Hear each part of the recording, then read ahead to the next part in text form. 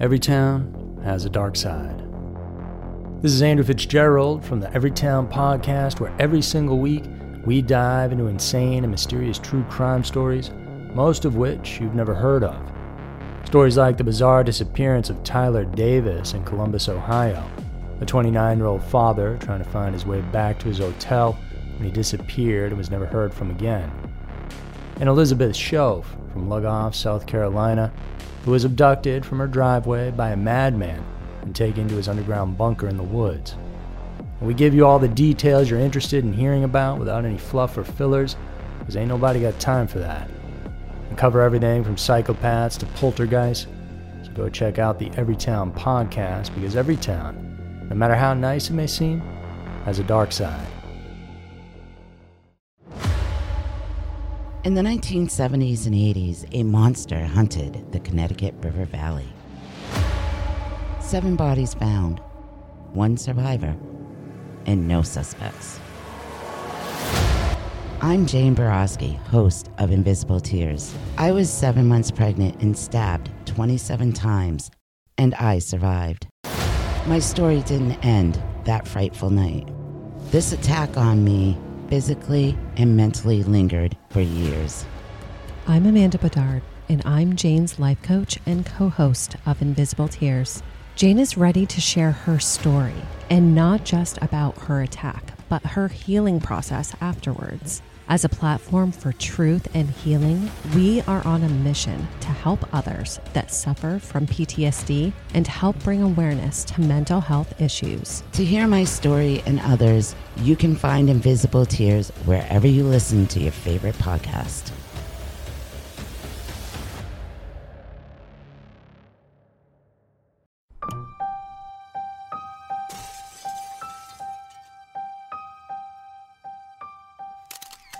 Scary Mysteries Twisted Twos, Lisa Au and the Brasher Disappearance. Tales of hauntings, murder, and scary mysteries. Every week, Twisted Twos dives into a pair of uniquely terrifying true stories that are worthy of a more in-depth look. For this week, we focus on the mysterious death and murder of Lisa Au and the unusual circumstances surrounding the Brasher disappearance. Get ready for Scary Mysteries Twisted Twos. Number 1. Lisa Au. On January 22, 1982, a 19-year-old hairdresser, Lisa Au from Kailua, Hawaii, headed out to her boyfriend's place for dinner. She had just gotten her driver's license 2 days prior. Once there, the two of them had dinner, and her boyfriend, Doug Holmes, walked her out the door. The next day, Lisa's parents phoned her boyfriend at the University of Hawaii dorm to tell him she hadn't come home. Holmes headed out to look for her, and it was him who found Lisa's car abandoned on the shoulder of a highway near Kailua Drive. He reported the finding to the police. Once an officer got there, he noticed the car driver's seat window was rolled down about 2 to 3 inches, and water had pooled in on the vehicle floor. The driver's seat was fully soaked and drenched, but he noted that Lisa's purse was on the passenger seat and it was completely dry.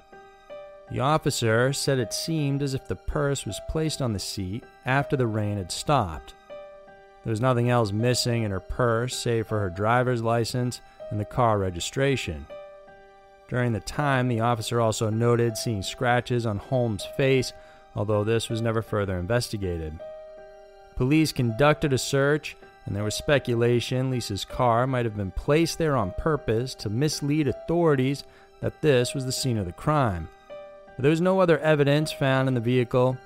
Crime scene technicians later discovered out the car had been wiped clean. In the days immediately after Lisa's disappearance, thousands of flyers were printed and handed out. Family and friends were hoping she would be found alive. For 10 days, everyone in the neighborhood continued to search and hold out hope for her return, but on January 31st, a jogger with his dog came across the naked and decomposed remains of a young female. This body was confirmed to be Lisa. It was too badly decomposed to determine how she died, but police classified her death as a homicide. Witnesses came forward and said they saw a car with blue flashing grille lights right behind Lisa's car.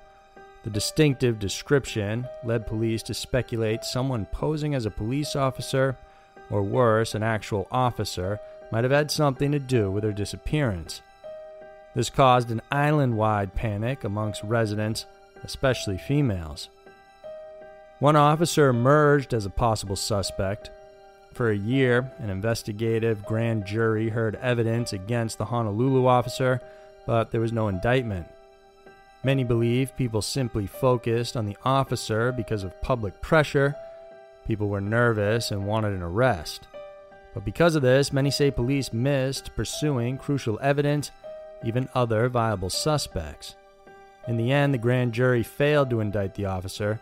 Some believe this tainted the case and prevented other prosecutors from pursuing it again.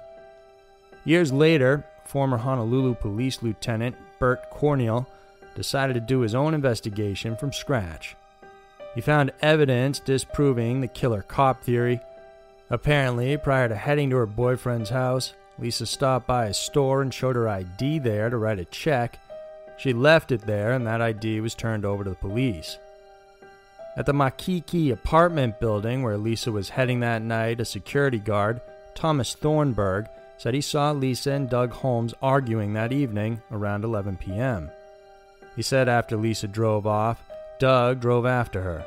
Holmes claimed he returned to his dorm, though. Then another witness was discovered by Cornell. Charlotte Kamaka, a newspaper delivery driver, was on her route that night when a blue car drove past her with a female passenger slumped inside the passenger's seat. It made a mark on her since when the driver pulled a turn, the head of the female passenger fell. Later on, when the vehicle returned and drove past her again, the male driver just looked at her, but this time the female passenger was gone. When Lisa's body was found in the area 10 days later, she reported what she saw to police. Someone took her report, but never got back to her despite the witness calling back repeatedly to ask what they were doing about it.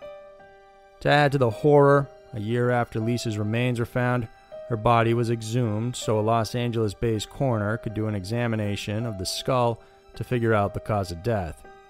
To their shock, they found Lisa's body was still buried in a body bag.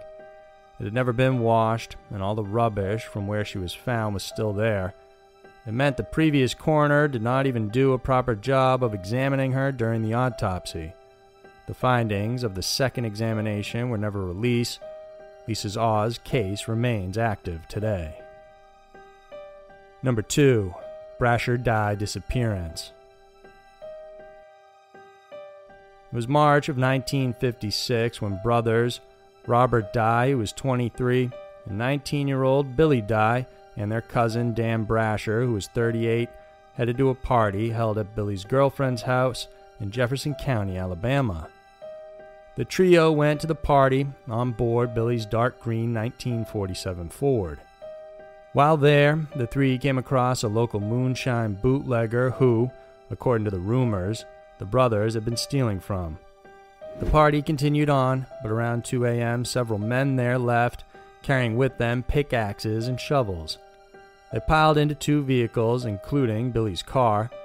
Later on, only one car returned, and nobody saw Billy's vehicle again or the 3 men. There are countless theories as to what happened to the men. Many said they were executed at the party in a shooting, while others say they were dropped off and dumped in a coal shaft.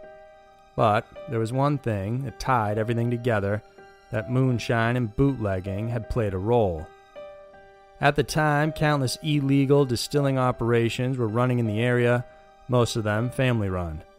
In fact, that was how many of the families had survived, and it was a huge mistake to pilfer anyone's product. This is where the brothers might have run afoul, as they became suspected of stealing from the bootleggers.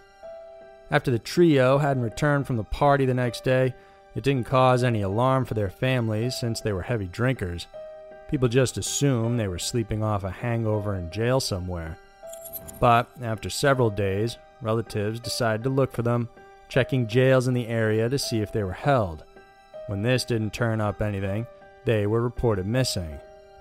During the investigation, officers hit a wall.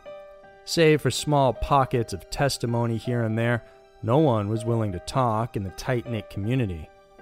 Some mentioned hearing gunshots at the Robinwood house where the party was held. An employee from a local store said a man came in asking what product to use to remove blood. This employee recommended a product and he bought it. A neighbor of the party house said he saw several men carrying buckets of water in the early morning hours of March 4th. Then someone came forward saying he saw a bulldozer bury a car at a construction site near where U.S. Highway 79 was being built. And in fact, later on, 3 witnesses said a vehicle was buried along that highway. Although there were several efforts of drilling and finding out if Billy's Ford vehicle was indeed buried, the searches have returned nothing. Even more, there are allegations that further investigations into the case were hampered by local police because of the department's ties to the local bootleggers. Over the years, there were several instances when the case received attention and a renewed effort to solve it, but these still led to nothing. The Brasher disappearances remain one of the oldest active cold cases for Jefferson County's Cold Case Squad. Anyone with information about the men's disappearance can contact Captain Steve Green of the Jefferson County Sheriff's Department. So there were 2 of the most strange and mysterious stories around. The world can be a crazy place, and Twisted Twos is sure to show you why. We have new videos every Wednesday and Saturday, so if you enjoyed this one, then please subscribe and hit the notification bell. Thanks for tuning in this week, and we'll see you soon.